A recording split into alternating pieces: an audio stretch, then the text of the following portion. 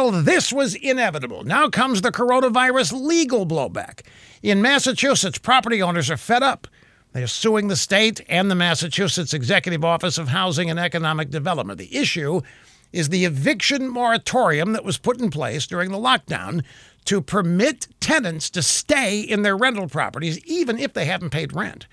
Massachusetts Governor Charlie Baker just extended the eviction moratorium until the middle of October.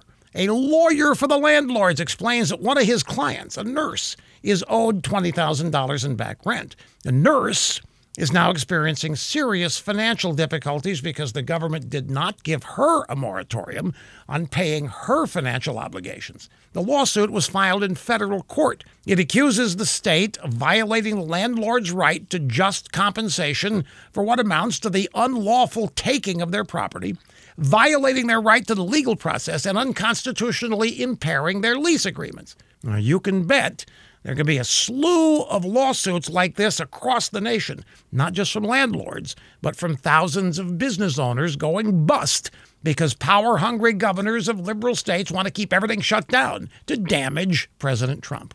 These blue state autocrats believe they are invincible and unaccountable, and we're about to find out whether or not they are right. As usual, trial lawyers right in the middle of the mess.